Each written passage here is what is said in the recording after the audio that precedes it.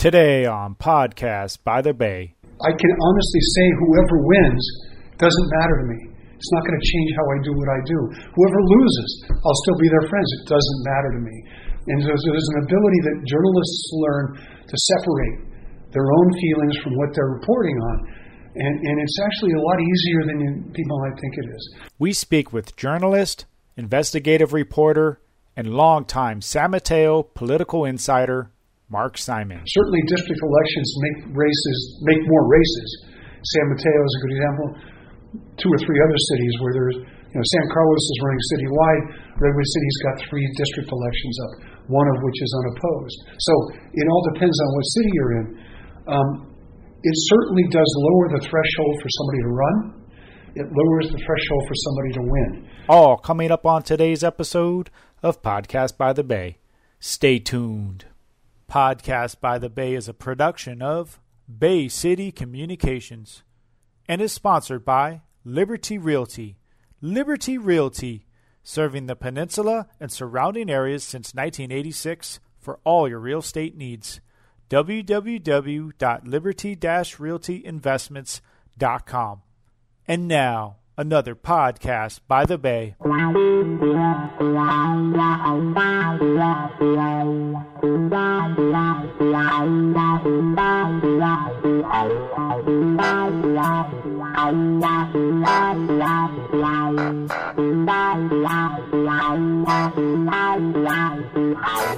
Welcome to Podcast by the Bay. Today is Tuesday, and it's the 20th of September, and I have the honor of interviewing Mark Simon. Mark Simon is a graduate of Skyline College in journalism and also a graduate of San Jose State University. Yeah, don't make that mistake. Yeah, I graduated from San Francisco State University. Well, I'm sorry for you.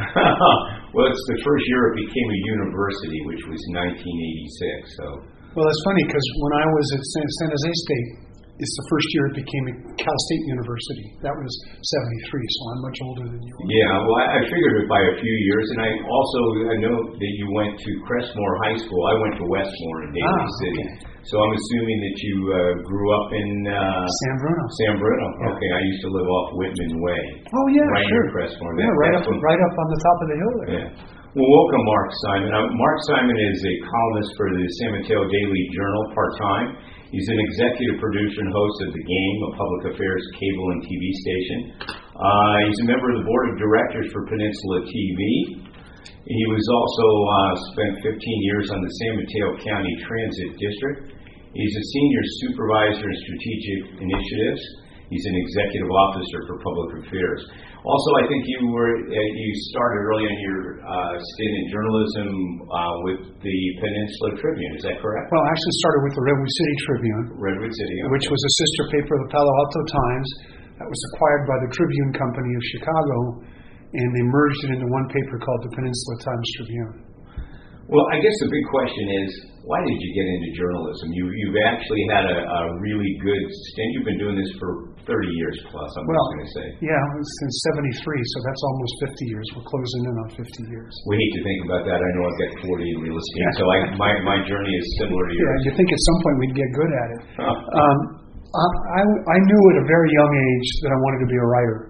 It's the only subject I excelled at in school. And then I got in the school newspaper at Crestmore. The advisor was a man named Sam Goldman, who really believed in high school newspapers being real newspapers, and we covered everything. A lot of controversy because it was in the late 60s. And then I went to Skyline when it first opened, and Sam Goldman went up there. So I had him for 5 years as a teacher. He became like a second father to me. But early on, when I got my first byline in the Crestmore Crest, I knew, boy, this is what I want to do. Wow, that's exciting to take your dream and continue on with it. What's your opinion on public TV or podcast today? I know you're really a journalist. I know I read all of your editorials, and you spend some time on that. So what's your opinion on public TV or podcast today in comparison? Is that really journalism? Well, it can be. It varies a lot. I mean, the Daily, the New York Times' podcast, that's journalism. There's not a lot of commentary. Mostly what they do on that is they interview people who have written major stories for the New York Times. So you get an in-depth understanding of an issue. But there are lots of places, where it's a vehicle for a personality or for an opinion, and that's fine. It's, I'm a believer in the marketplace of ideas and opinions. I'm not offended by them. But it's not journalism. By and large, it's not even pretending to be journalism. And if you're relying on it as a source of information and facts, that can be difficult because it's going to be a set of facts that usually buttress an opinion that's already been formed.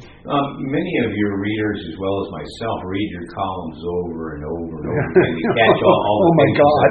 So can you tell us how much time do you spend on a column? Well, that's a great answer. There was a stretch of time when I was at the San Francisco Chronicle where I was writing 6 columns a week. And it's sort of like having a headache that never quite goes away. The short answer is the actual writing takes about 2 to 3 hours. But gathering the information takes a lot more time than that. It's sort of an ongoing process. And then a lot of times when I sit down to write, I've already spent several hours thinking about it in my head. How do I want to say this? What order do I want to do things in? What's the right phrasing for this? I've heard this. I need to check it out to see if it's accurate, if it's true. So the thing about writing a column is it's like you never really stop. You're always kind of working on it. But the actual writing takes 2 or 3 hours. What are your resources? Is that just calling somebody up on the phone, or an email, or a text? How do you reach out to get that information? All of the above. Plus, because I write about politics, there's all the public disclosure statements, the Form 700s, where someone like you has to disclose your personal financial holdings. There's the 460s, which are the reports to the FPPC on campaign fundraising. There are independent expenditure reports, and I'll spend a lot of time poring over those. I have bookmarked the Secretary of State and the local election results pages because I'm constantly looking at those to see if I can understand in hindsight what happened, or for a historical reference to some other campaign. So you go a lot of places. I read everything I can get my hands on. I'm also on Instagram. I'm on Facebook, and I look at those because people running for office, well, you know this better than I do. That's a major vehicle for people. So you can find out a lot. Somebody takes a stand on an issue. They'll do it on Instagram and they'll do it on Facebook. Do you like writing more than being on the air? Obviously, you've been on the game, and you've had some pretty good, interesting people that you've interviewed over time, and I know you share that with Kevin Mullins once in a while on that. Well, I need to clarify a few things. Kevin and I were partners on the TV show for many years. Once he got elected to the legislature, that really had to stop. And in fact, I think we cut way back on his appearances during his campaign for the Assembly. We also have another partner, Melissa Michelson, who's a political science professor and head of the political science department at Menlo College, and she's brilliant. So she and I are going to go forward. Peninsula TV has gone out of business. It went under for a bunch of reasons. I was on the board with Roseanne Faust and a bunch of other people, Marsha Wilson, and we just decided to close it down because a cable TV station on Channel 26 was being supplanted by podcasts, by stuff online. We're going to keep doing The Game, which was the name of the TV show, but Penn TV is essentially gone now. And Kevin will not be part of that going forward, even though he loved it, loved doing it. Do I think it was an extension of what I did, so it was a great chance to interact with the people I might write about, get to know them a little better, get to know them in a different setting, maybe gain something I could use in print. So to me, it's all kind of journalism. I mean, I really made an effort when we were doing those interview shows to not state a point of view, maybe commentary from time to time, but it's not a forum, nor is the column a forum for advocacy. It's about commentary and about reporting, as far as I'm concerned. Some of your readers really want to know what's behind your mind. Your style of writing, which is very unique and blunt sometimes, to the point, I think it's exciting to read. Thank you. But on the other context, I'm going to kind of ask you a question. What is it about politics? Is it your fascination with it? Have you ever thought of running for politics? Oh God, no. I can't stand those jerks in the press corps. Some time ago, I'm fortunate. I'm not exaggerating when I found in high school what I wanted to do for the rest of my life. The fact that I took a break and went to work for Samtrans and Caltrain was something I never expected to do, and was not really journalism in any meaningful way, although the insights I gained in the government and public policy and being in the public eye have really heavily informed my reporting since then. But I know how rare it is to know what you want to do at a young age and then have a chance to do it. So I grew up in a political household. My mother in San Bruno was very active in local politics. I can remember coming home from the 4th grade, and there was a coffee being held in my front room by Leo Ryan, who was running for the state assembly. He was my older brother's high school political science teacher at Cappuccino High School. Well, unique thing is I saw Leo Ryan 2 weeks before he was killed in Guyana. He was up at Burrell restaurant, and at that time, if you can remember historically, what had happened was Patty Hearst had been arrested for the SLA. Yeah. And I went up to Leo, at a young age in my 20s, and said, "Leo, what are they going to do to Patty?" He says they're going to throw the book at her. But that was his sense of humor. Yeah. Well, I actually talked to Leo about 3 days before he left, because he was trying to convince my newspaper to send me with him to Guyana, and I'm fine that we didn't go. Wow. So it's. What is it about politics? First of all, I grew up in a household where political discussion was just standard fare at the dinner table. But I like that it's important, that it matters. Everybody wants to say it doesn't matter. They're all the same. All those things that are simply not true. In local politics in particular, it's the government that's the closest to the people. It's where you get things done. Somebody calls you up as a council member and says there's a huge pothole on my street. You call the city manager, say, "Can you take care of this?" And you get it done for somebody. There's huge value in that. And so to me, a lot of it is holding people accountable, making them explain what they mean, making them stick to what they mean. And I have a pretty low tolerance for phoniness.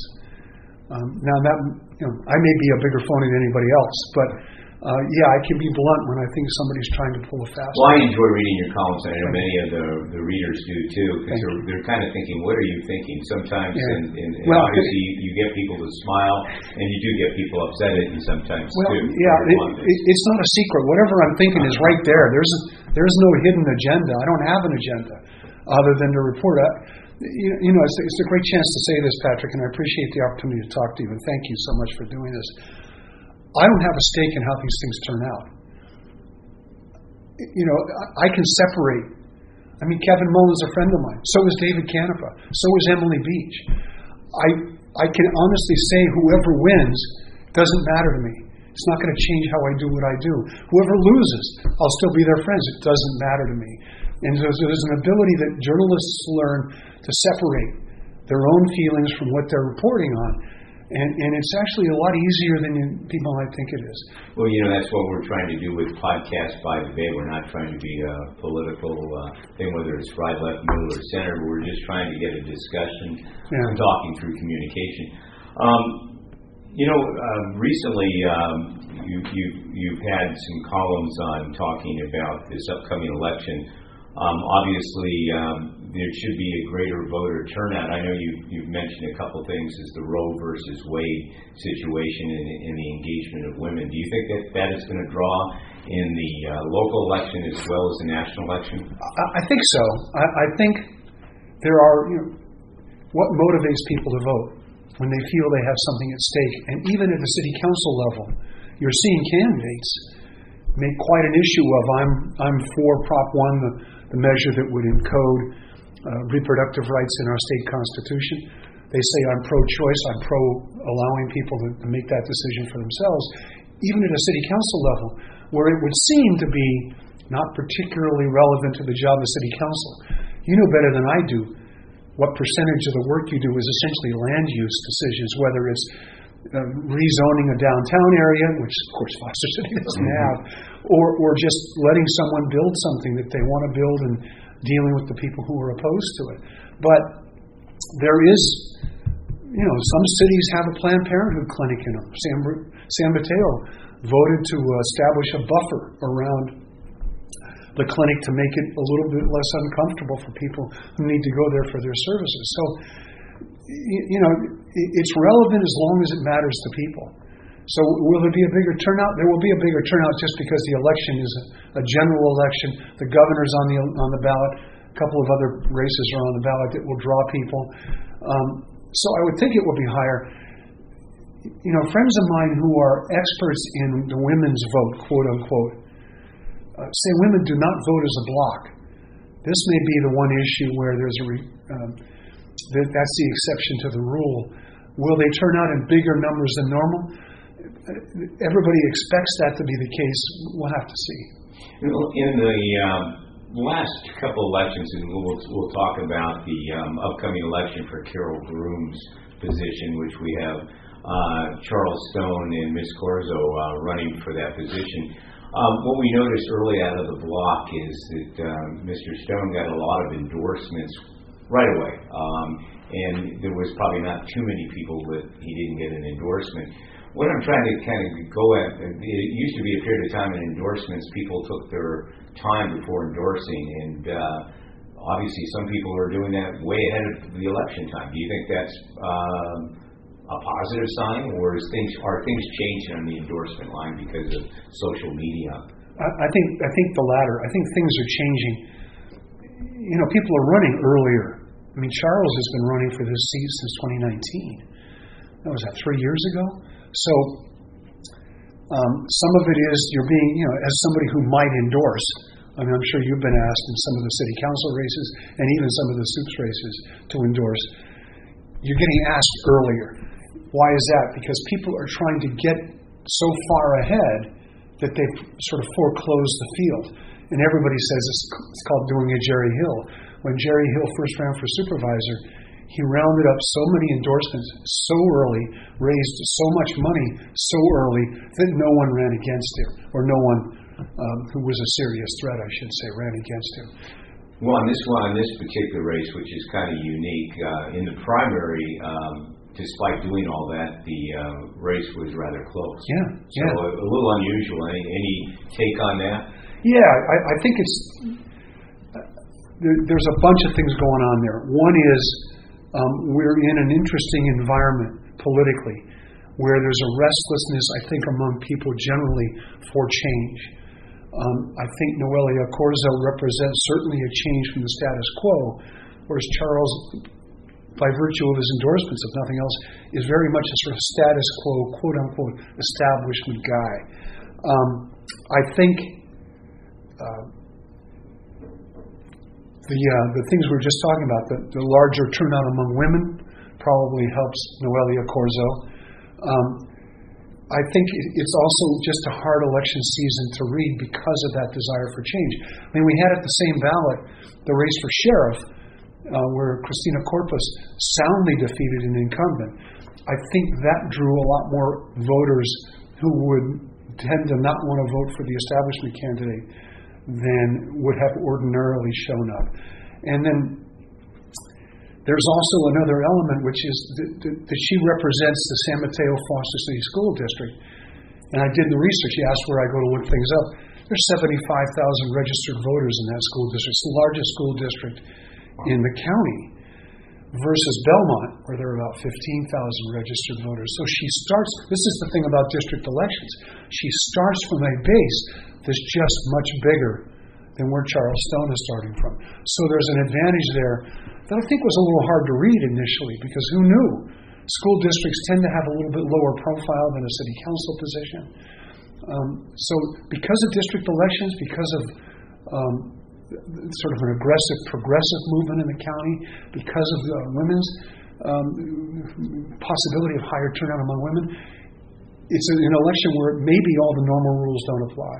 What do you think of district elections? I mean, obviously, most cities around, except the city, have not gone to district elections at this point. Not yet. Not yet. What's your opinion on district elections? Do you think it's an equalizer? You know, this is a good example of I don't care one way or the other. You know, my job is to write about what's going on. Certainly, district elections make more races. San Mateo is a good example. 2 or 3 other cities where there's, San Carlos is running citywide. Redwood City's got 3 district elections up, one of which is unopposed. So it all depends on what city you're in. It certainly does lower the threshold for somebody to run. It lowers the threshold for somebody to win. I mean, you're a grassroots campaigner. I wouldn't be surprised if at some point in your 20 years you've knocked on every single door in Foster City.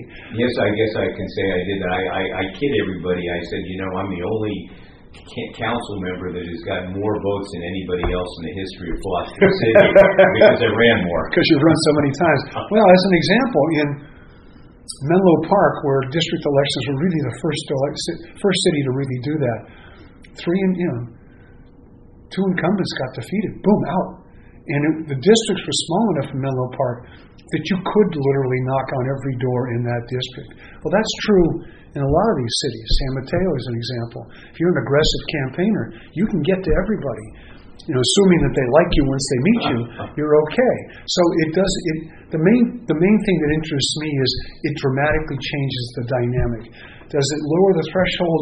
Does it mean a more progressive group? I don't know. We'll see. You see people in San Mateo like Amarance Lee, who's really determined to sort of dominate the agenda by advocating for progressive positions and seeing if she can get like-minded people on the council as allies. That's something that would have been much harder to do in non-district elections. Well, in the Menlo Park example, I think it was the first time they got somebody from the Fair Oaks area elected. So I think that was pivotal for Menlo. From Belhaven, yeah. Belhaven area. So that was great. Yeah. Most of the voters that for the last 10 years have been registering nonpartisan. If I'm not mistaken, the good majority of the voters in San Mateo County are registered Democrat. A very small percentage are Republican. How much of that nonpartisan vote plays a part in most of these general elections? Yeah, it's about, I forget the numbers, it's 40-something% Democrat, 30-something percent no party preference, and about 14% Republican. I am convinced that a huge percentage of the people, not a huge, a substantial percentage of the people who have stated no party preference are actually Republicans who just can't stomach how the Republican Party has changed. So I think there are more Republicans here in the sort of classic moderate on social issues, conservative on fiscal issues, that was the Republican Party in San Mateo County 30 years ago, when you had people like Becky Morgan and Jerry Hill was still a Republican back in those days, Tom Campbell, Ed Shaw, some of those people. Those were moderate Republicans who were pro-environment, pro-choice, but fiscal conservatives. I think I'd go back and say probably the first one that I recall was Quentin Kopp. I remember. Well, you got to remember Quentin ran as an independent. Right. Yeah. So, and he's sort of in a class by himself. Yes, he is. Yeah. So, what does that all mean? It means that the Republicans, if they want to win, have to find a way to win some of those people back. But it also does mean that whoever's running, if they want to get 50% plus one, which is the whole point, probably ought to be finding a way to appeal to those group of people who feel like they're in the middle somewhere. You've written a few columns on progressive conservatism. Can you tell me what that means to you? No, I don't think progressive conservatism, I don't think that's the phrase. What was the phrase that maybe that you've used on it? I don't know. Aggressive conservative? Maybe aggressive. Well, okay, here was from the Daily Journal. Progressive conservatism. Yeah, so I. Oh, okay, that was the headline. Yes. It's one of the things you'll always hear reporters say, I don't write the headlines. But what I was talking about was the lawn signs that say, we believe in human rights and science and freedom and all that, but they don't let people to move into their neighborhood. we're at danger of becoming, if we aren't already, an exclusive, wealthy enclave where nobody who isn't here already or who isn't wealthy can afford to live here. I mean, I'm lucky. I bought my house in 1980. You don't even want to know what I paid for it compared to what I could sell it for now. I couldn't buy the house I live in now if I wanted to. What I mean is that there are a lot of people who are good at giving rhetorical credit to we're pro-choice, Black Lives Matter, we believe in better policing, we believe in green policies, climate change. But when it's time to let your neighbor put an ADU in his backyard, that same neighbor is saying, well, I don't want the traffic will bother me. I'm not crazy about that. I mean, it's a council member. Everybody believes we should build more housing, and they believe it should be built somewhere else. And that's the challenge. And so that's what I meant by that. I wouldn't have necessarily chosen that headline, but the idea that was an interesting. That's why I was grappling with what did you mean. So the idea is that this is a very liberal/progressive community in a lot of ways, but when it comes to changing the land use patterns that make this community more accessible to a wider range of people, there's a lot of discomfort for that, and for some valid reasons. I mean, a huge amount of my net worth is tied up in the house I bought. I don't want somebody to do something that ruins that, but it's the only way we're going to prevent us from cutting more and more people. Currently, I'm glad you brought this up. We have a problem, obviously, in the housing situation where the state is trying to dictate us in arena numbers, building more housing. Unfortunately, the housing that we're building is rental units to offset. Any thought process on that? I mean, you dovetailed on two things. One, you're not going to move because you don't want to pay the capital gains like a lot of us. And if you had a house that you could move to and not have to pay all that tax, you may consider it if it's still in the same area you live around. Yeah. So how do we approach that better? I know most of the politicians that I've talked to or interviewed over time, they basically tell me, Patrick, wait till the next recession, then we won't have a housing imbalance. Well, that's a pretty cold-hearted way to look at it. I know. I suppose that's true. Say it on the air. And I got to tell you, we went through a recession. When was it? 2008, 2009. Yeah, housing values went down a little bit, but they're right back up. I mean, that they don't stay down is the thing. And so even if they go down 20%. If it's a $2 million house, it's now 1.8. I mean, it's still beyond the means of a lot of the people who, in theory, guys like you were trying to build this housing for. The answer may be, and it's interesting, I just wrote a piece for Climate Magazine, which is the Redwood City-based magazine, on some of the local elections, and one of the candidates for city council in Redwood City said, and I think this may be a point of view to consider, the next big move ought to be toward ownership. Instead of building rental units, build condos, and put together maybe a plan sort of like what the community college did, where it made housing available and had a financing scheme available for people. That may be the next answer. And the other answer is, and this is something I wrote years ago when I was at the Chronicle, the place to put all this housing is on El Camino, and it should be 7, 8, 10 stories, should be high-rise, high-density. It's convenient to transportation. It's the place to put it. It's the least likely to impact neighborhoods. Being in the real estate industry for over 40 years, I concur with what your thought process. One of the major problems we have besides the housing is the transportation. But I want to dovetail into something with the state of California. The state of California has identified some 92 properties in unincorporated areas in the counties and cities, which are in a corridor transportation areas. Wouldn't that, because 50% of the cost of a house is the land, so wouldn't that be a good place to possibly start to build affordable housing or workforce housing? Yeah, well, yeah. I mean, look, when I worked at Caltrain, I had a Google account where every time the name Caltrain popped up, I'd see it. A minimum of once a week, there was a report of some developer buying property adjacent to a Caltrain station. One of the studies that the industry did is that property near transportation hubs holds its value better in a recession and bounces back faster than other property. It's just more valuable. That's why you see the office buildings going up all around that You look at San Mateo near the Hayward Park Station. You see high rises going up there. That's really the place to do it.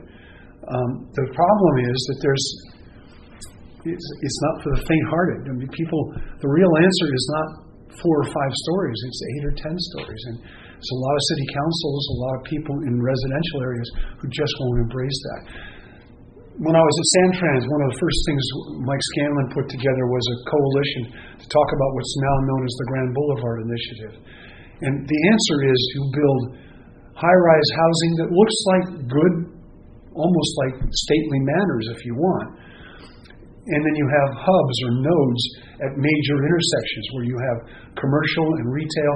There are small ones like 25th Avenue in San Mateo where it's like a neighborhood. There are a couple of restaurants, there's a laundry, that kind of thing. And then there are regional ones like Sequoia Station or Stanford. And then you don't need to drive to it because the transportation then will be... I mean, one of the challenges of El Camino is there's one business after another, all these small little businesses. If that was all housing, now you're going from one node to another. People are getting out of their cars or walking to the nearest node and catching a bus that skips past all these other stops. So what we need is the buzzwords we're hearing back in Sacramento as seamless transportation. So how do we do that? I know the El Camino, you brought a good example. They had the El Camino thing a long time ago that they were going to make that the big boulevard and also hook your train, your BART, and everything else to it. Do you think that that's down the road a picture that they could happen? Well, I think the answer is yes. In fact, I think you see it already. You see more and more residential building going up on El Camino. There's a project underway in Menlo Park that's almost all residential. That used to be a whole row of automobile dealerships. I guess that shows you how times have changed. But that's exactly what the Grand Boulevard Initiative is talking about, is take out, row upon row upon row of small retail and put in housing. And then you go nearby, it's like Ravenswood and El Camino, it's a little node there. So there's a lot of ways to do this. And so I think, you know better than I do, it's all about the path of least resistance. If you can build on El Camino and not have 150 people in your chamber, city council chamber, yelling at you, then let's do it there instead of over in some neighborhood where they're all going to get angry. And the next thing you know, 3 of them are outside the Safeway with a clipboard, recalling somebody. With the current or the past situation where we're still coming out of is the COVID situation, and the new method or the new approach for employment seems to be that most people want to work at home, which is a good sign, but it's also a bad sign because traffic indications are that there's still just as many people on the road even though they're working remotely. Is there any solution around the remotely? Well, actually, I know there's a hybrid. The popular term is hybrid now. That companies are having people come in like 3 days a week and they're home 2 days a week. I actually think that's transitional, and that eventually the companies will want everybody back in the office. So many companies here are their main currency is intellectual property. I mean, you look at Facebook. They have to generate X number of ideas a day in case one of them is a winner. And they have some things that aren't winners, and they don't get very far. Google Glass. Remember the Google glasses? That didn't go anywhere, but that didn't stop Google from doing something else 6 months later. Or the Google phone, too. Yeah. So, that only happens if everybody's in the office interacting. The other issue is, I imagine you and I are some mid-level manager at Oracle. You're going into the office every day. I'm coming in 3 days a week. You keep bumping into our boss and saying, hey, I had an idea for this. Hey, what about that? I can't get him on the phone. In terms of my career, where do you think I ought to be? Wow. Yeah, no, that's a good point. With that transition that we're seeing in the housing, we're going to see possibly, unless everybody goes back to office, vacancies. I know in Foster City we have 2 visa buildings, and one of them that seems to be vacant. What do you think about a mixed-use situation instead of continuing to build out to make a mixed-use commercial and maybe residential combination, kind of like a hub like you were talking about? Yeah, I don't know if I have an opinion on something like that, except that I'm well aware of the complications, which is You have an office building, one floor has one bathroom, 2 bathrooms on it. You start slicing it up into condos, you've got to put a bathroom and a kitchen in every one of them. The costs to the developer are going to be substantial. So the question is, what are the incentives to the developer so that they can still have that pencil out?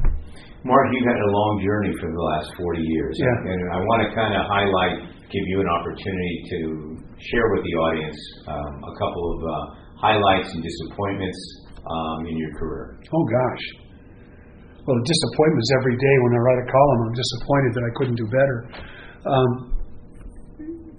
The thing about what I've done over all these years, I was a political writer and went to 6 national conventions, traveled with presidential candidates. And that's almost like joining the circus. I mean, that's a lot of fun. Sitting knee to knee with Ronald Reagan while he explains how a facelift is done, because I asked him if he'd ever had one. That's kind of cool. And, I've met some of these people, and they are every bit as charming and charismatic as you would think. I like to say to people, pick the national figure you dislike the most. If you met him one-on-one in the kind of setting we're in now, you come away impressed, even if you never agreed with the person, because they don't get where they are by accident. So spending time with the top political minds in the country and the top political figures is a lot of fun. If I have to pick one, I happened to be in Washington, D.C. on the Veterans Day where they dedicated the Vietnam Veterans Memorial. And unbeknownst to me, there was a chorus of vets from the Menlo Park VA hospital. They were all suffering with PTSD. It was brand new. This was new therapy. And as part of their therapy, they had them form a chorus. Well, they were there at the dedication because they were in the Veterans Day parade.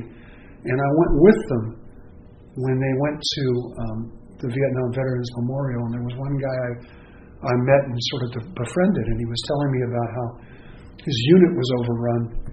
And one by one, 4 other guys in his unit were wounded. He dragged each of them to safety, having been wounded himself. And all 4 of them died. Well, as I'm sure anybody who's been to the wall knows, the names are listed chronologically in the order of the reporting of their death.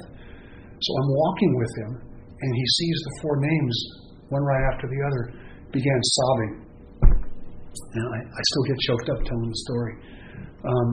That was something else to see, to be there for that, to have that opportunity to be there and have somebody share that kind of raw emotion.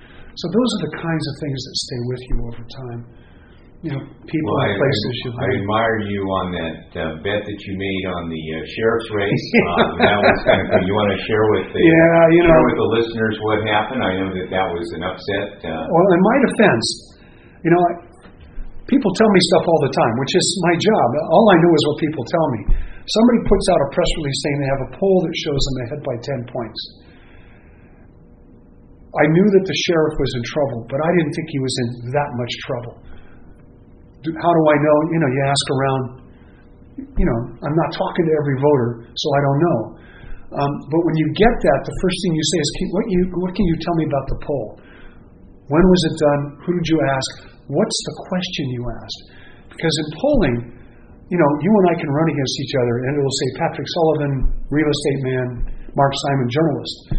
If all they do is ask that, then that number is one thing. If they say Patrick Sullivan, who's lost the last 6 elections, Mark Simon, who's this, suddenly your number is going to go down and mine's going to go up. It's called a push question. And I couldn't tell whether that 10-point lead was straight up or the result of a push question. So I was skeptical. That's my job, is to be skeptical.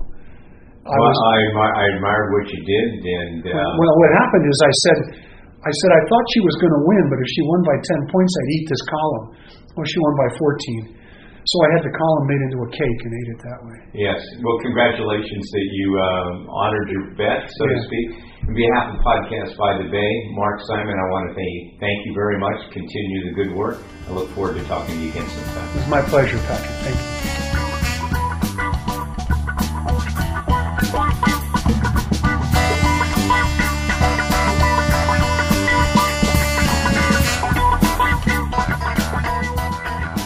Thanks for listening to this episode of Podcast by the Bay. You can contact us by email at podcastbythebay@gmail.com. Podcast by the Bay is a production of Bay City Communications and is sponsored by Liberty Realty. Liberty Realty, serving the peninsula and surrounding areas since 1986 for all your real estate needs. www.liberty-realtyinvestments.com. All material and content is property of Podcast by the Bay, but does not necessarily reflect the views of Podcast by the Bay. You can follow us on Twitter at Podcast by the Bay as our handle, or on Facebook, facebook.com/Podcast by the Bay. And remember, you can listen to any of our episodes anytime on any podcast site. Until next time, stay tuned.